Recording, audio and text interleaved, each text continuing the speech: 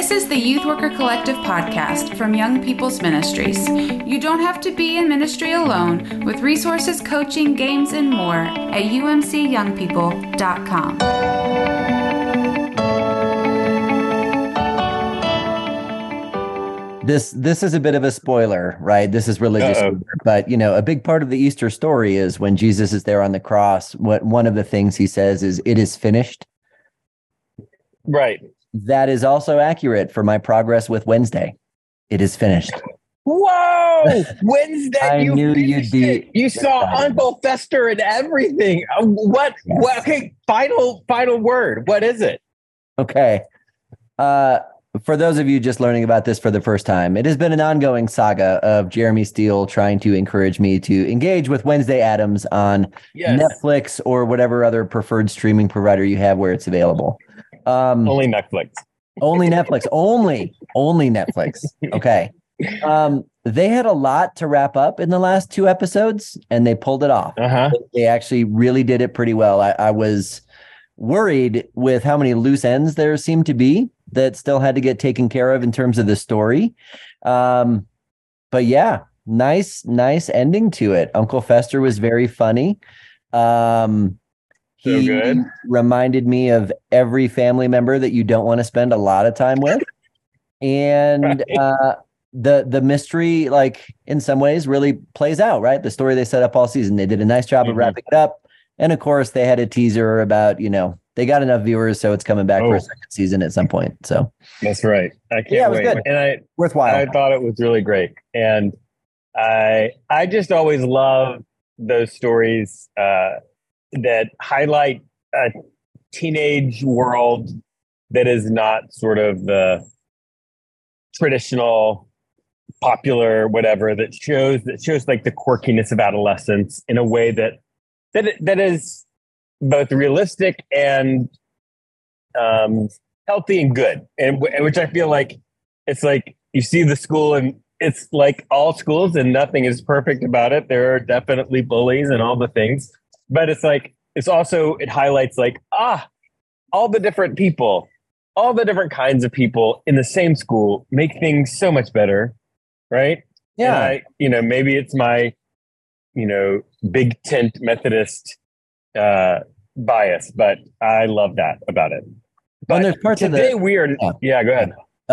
Just last quick thing about it. Like, there's parts of the teenage story in there that are really interesting because they take regular teenage experiences and then add the supernatural to it. So it's almost like anybody could talk about it, right? If you're a siren and you feel like you end up being one of the popular kids and you just have people following you around for no reason at all. Yes. There's a certain amount of stresses and pressures that go with that, right?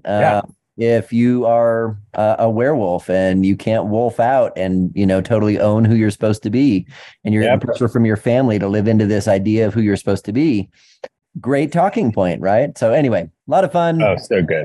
If you can handle a minor amount of gore, you can make it through Wednesday. Yeah. You and I actually have a really funny topic that we're going to try to tackle today. So let's do it.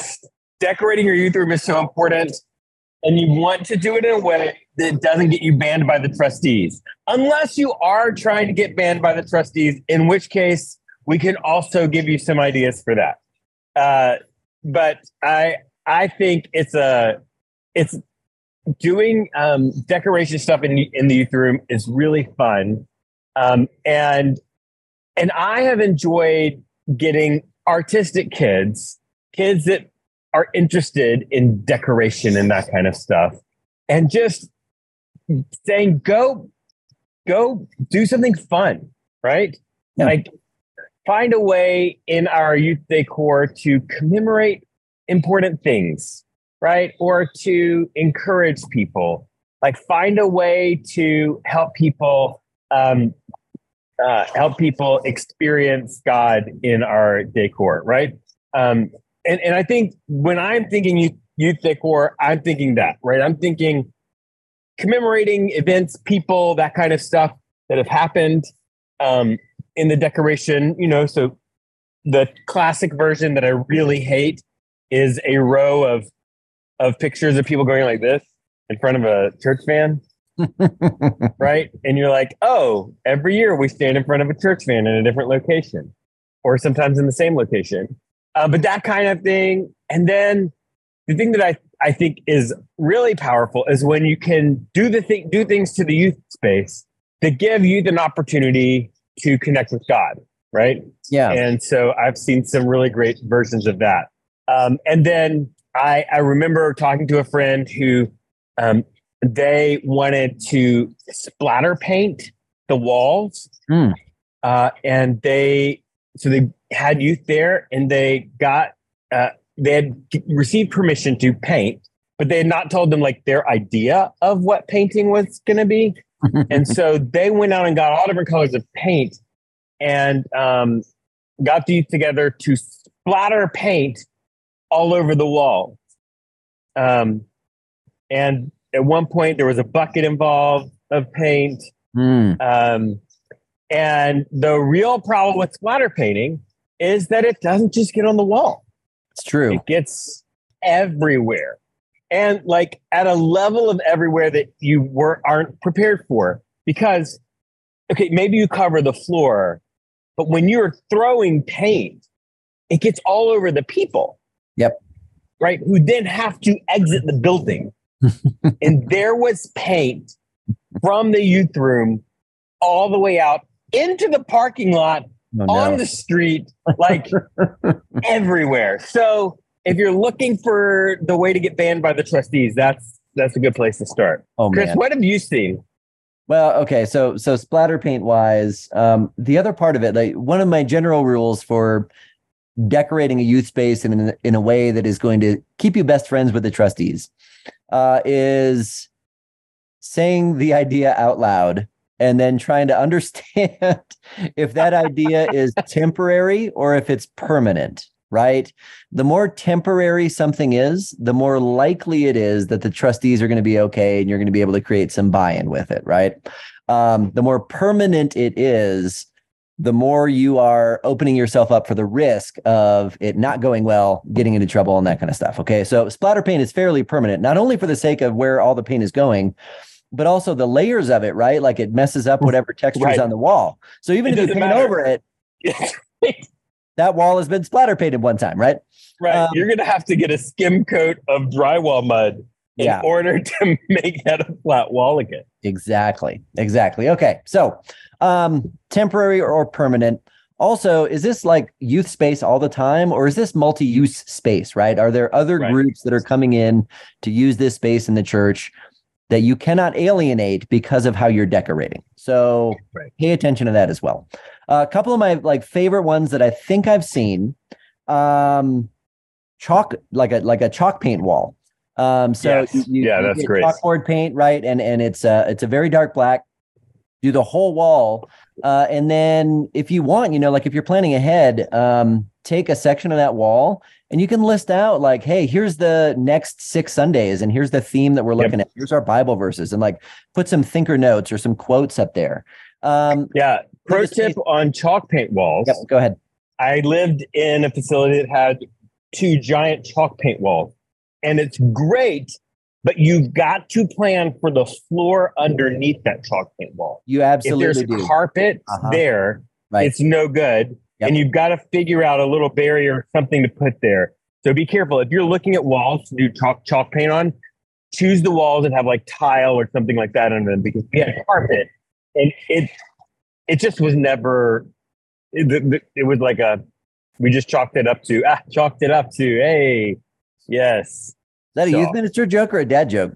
Either way. That was an accidental. That was a Freudian dad joke. Well done. But no, you're exactly right, because, people think sort of about the aesthetic of a clean chalk wall and how nice it looks when it's well done.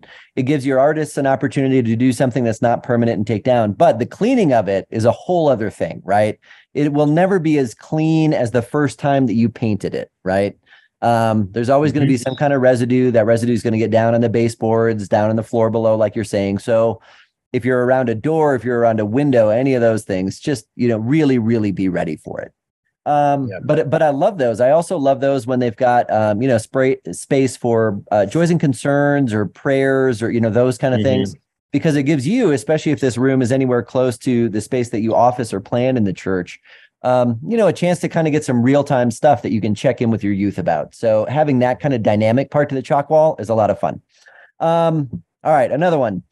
If your church is anything like the churches where I have been, you have too many t-shirts because of trips and retreats and everything else that you have been on. This is it. I have seen those t-shirts get turned into quilts if you've got a quilting group. Right.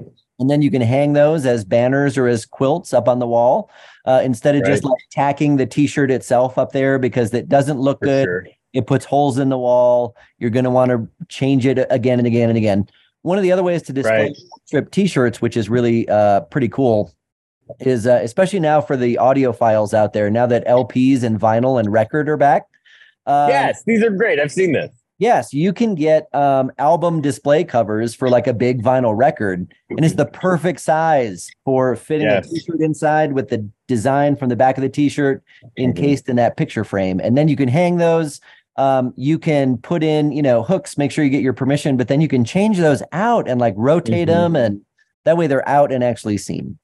Yeah, and you can use command strips if you want to, like just stick them up there and pull them off. Yep. My favorite thing to do with t-shirts is actually to get the t-shirts, you sew the sleeves in the neck and the bottom, and you stuff them as pillows.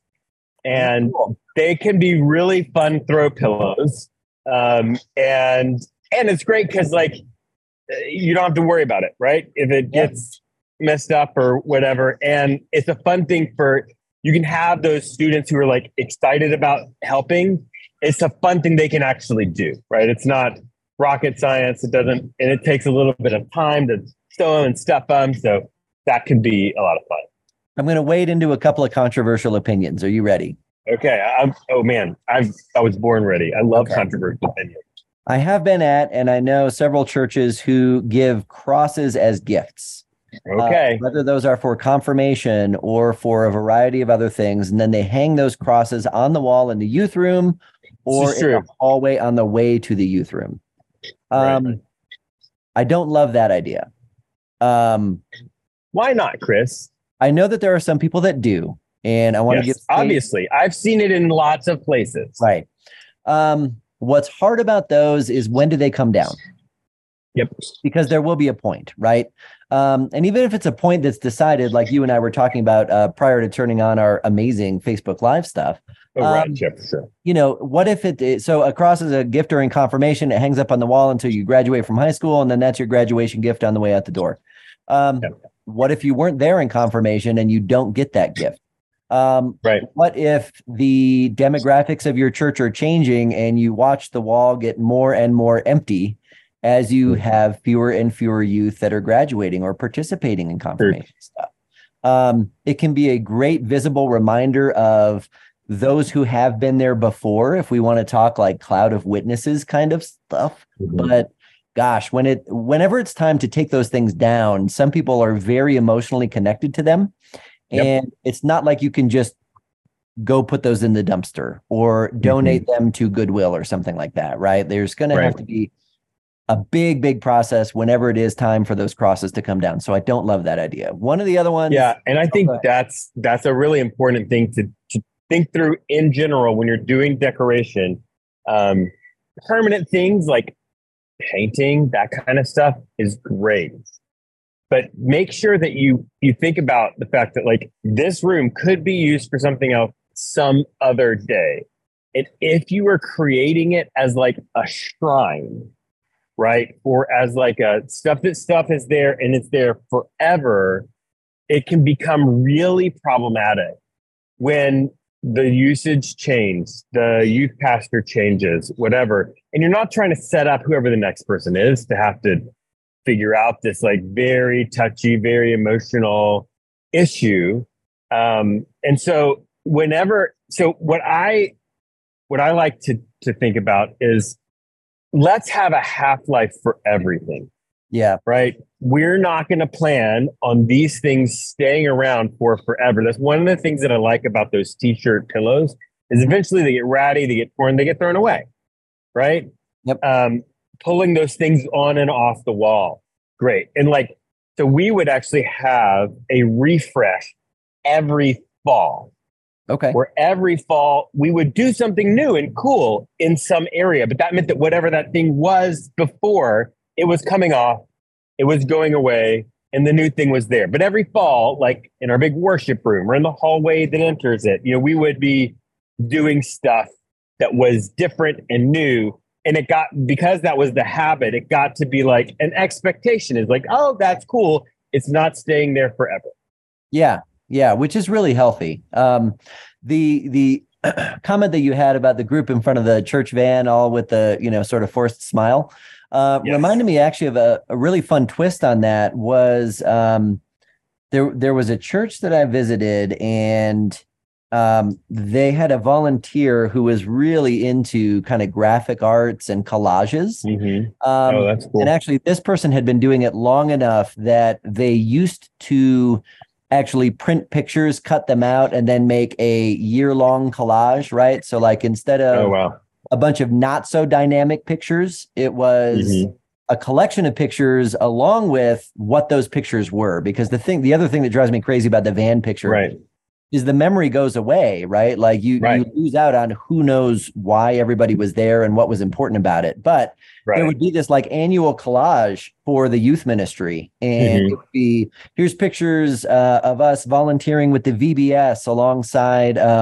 Easter sunrise services, alongside communion that we did. And a little description about like what each of those little pictures were and putting a name with the person. And then those were framed and like the big, whatever they are, 16 by 20. I do not know my poster sizes. And that's actually gotten easier than ever with digital photography and the ability to do collages online and then just print a big poster.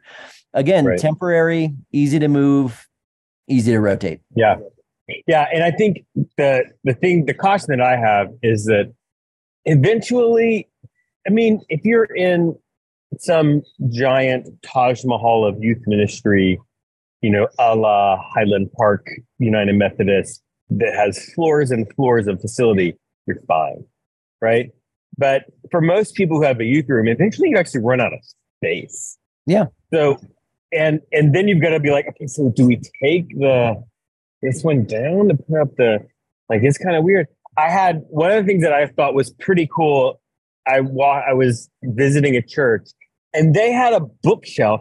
They had they had a person similar to the person you were talking about, except sort of a digital art person that was making those books that you can print of all of the.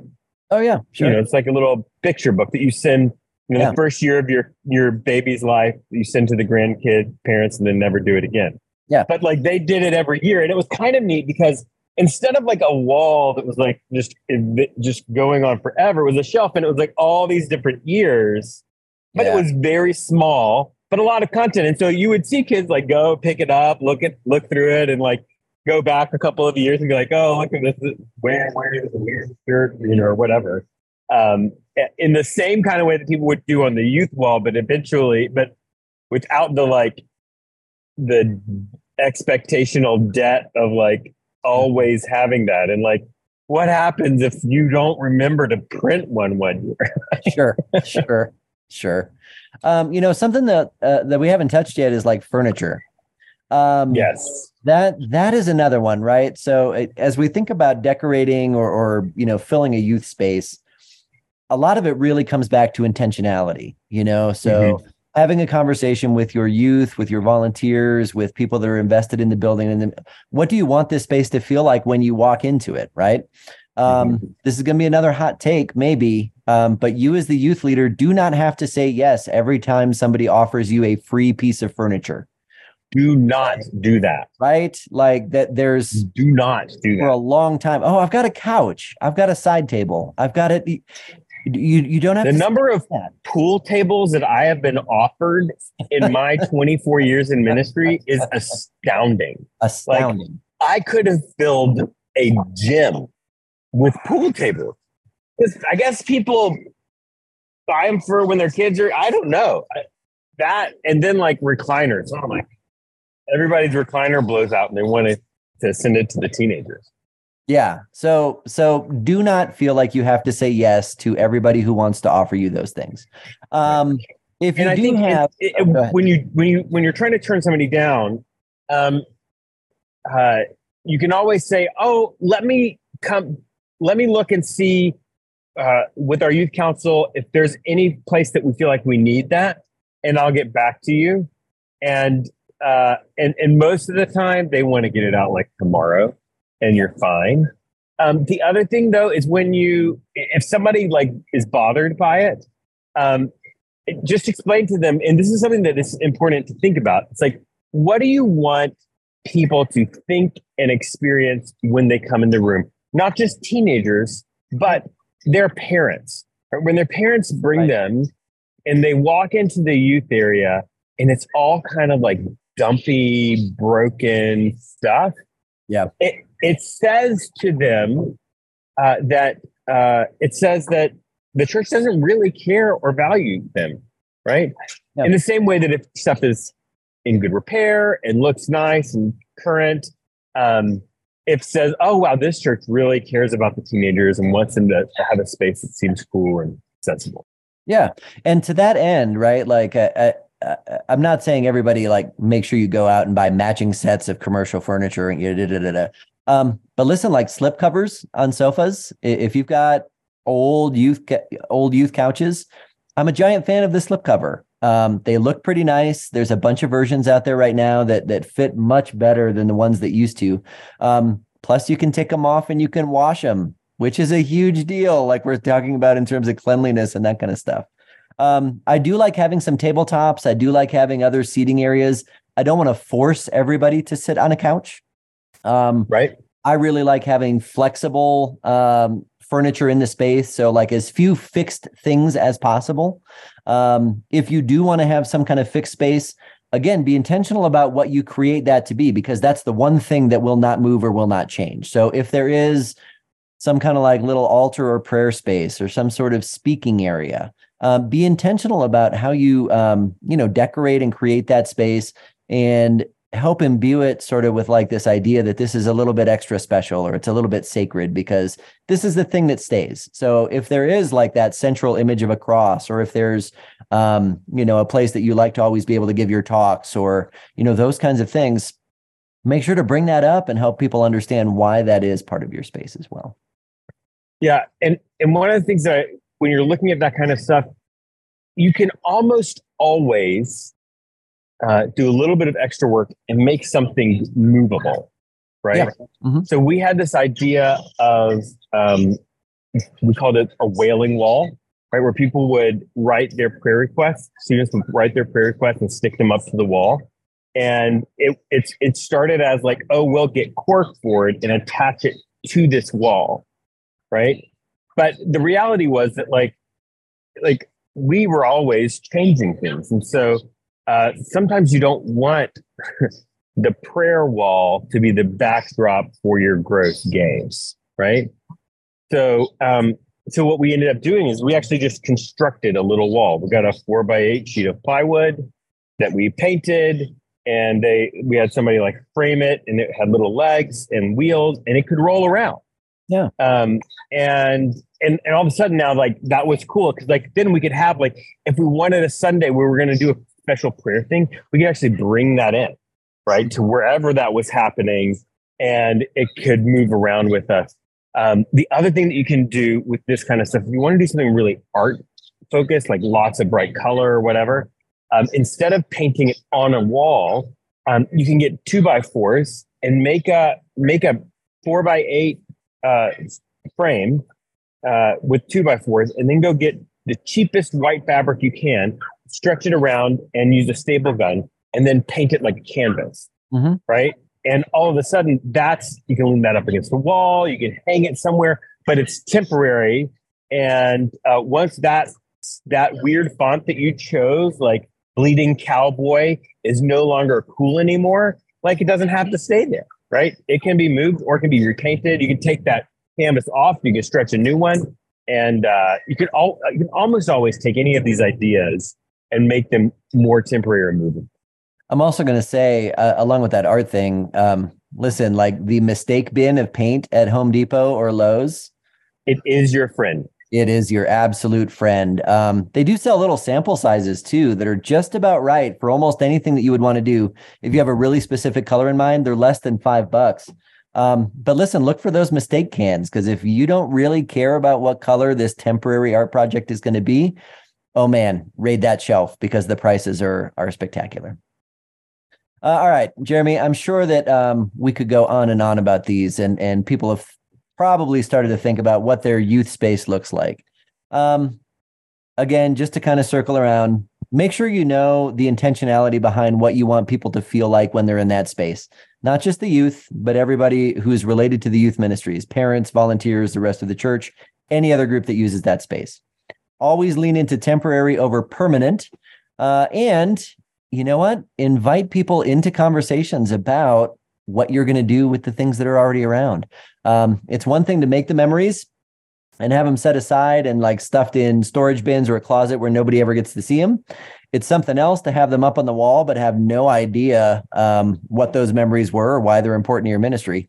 And it's something else entirely to be very intentional about celebrating the community that your ministry is building. And I think that's really what the crux of this whole thing is, right? Yeah. And I think when you take all of that together, it's another really great case you made. If you do it like that, it's really easy to let student leaders take the lead on all of it. Yeah. Right. If you're not trying to paint the whole wall, you're just making a canvas. It's great. Even if it looks horrible, right? For a minute, right? They can own it in a way that when it's temporary and when you're like thinking it through, like they can be such an instrumental, have so much ownership over that. Whereas if you're doing something way more involved, it can be, makes that a little bit more difficult. Yep, totally agree. And we didn't even get into the cost of all that stuff. But again, this temporary stuff, much, much cheaper, easier to coordinate, easier to do, does not require the layers of permission. Yeah. So Jeremy, thanks for a really fun conversation today. Absolutely. We'll see you next week.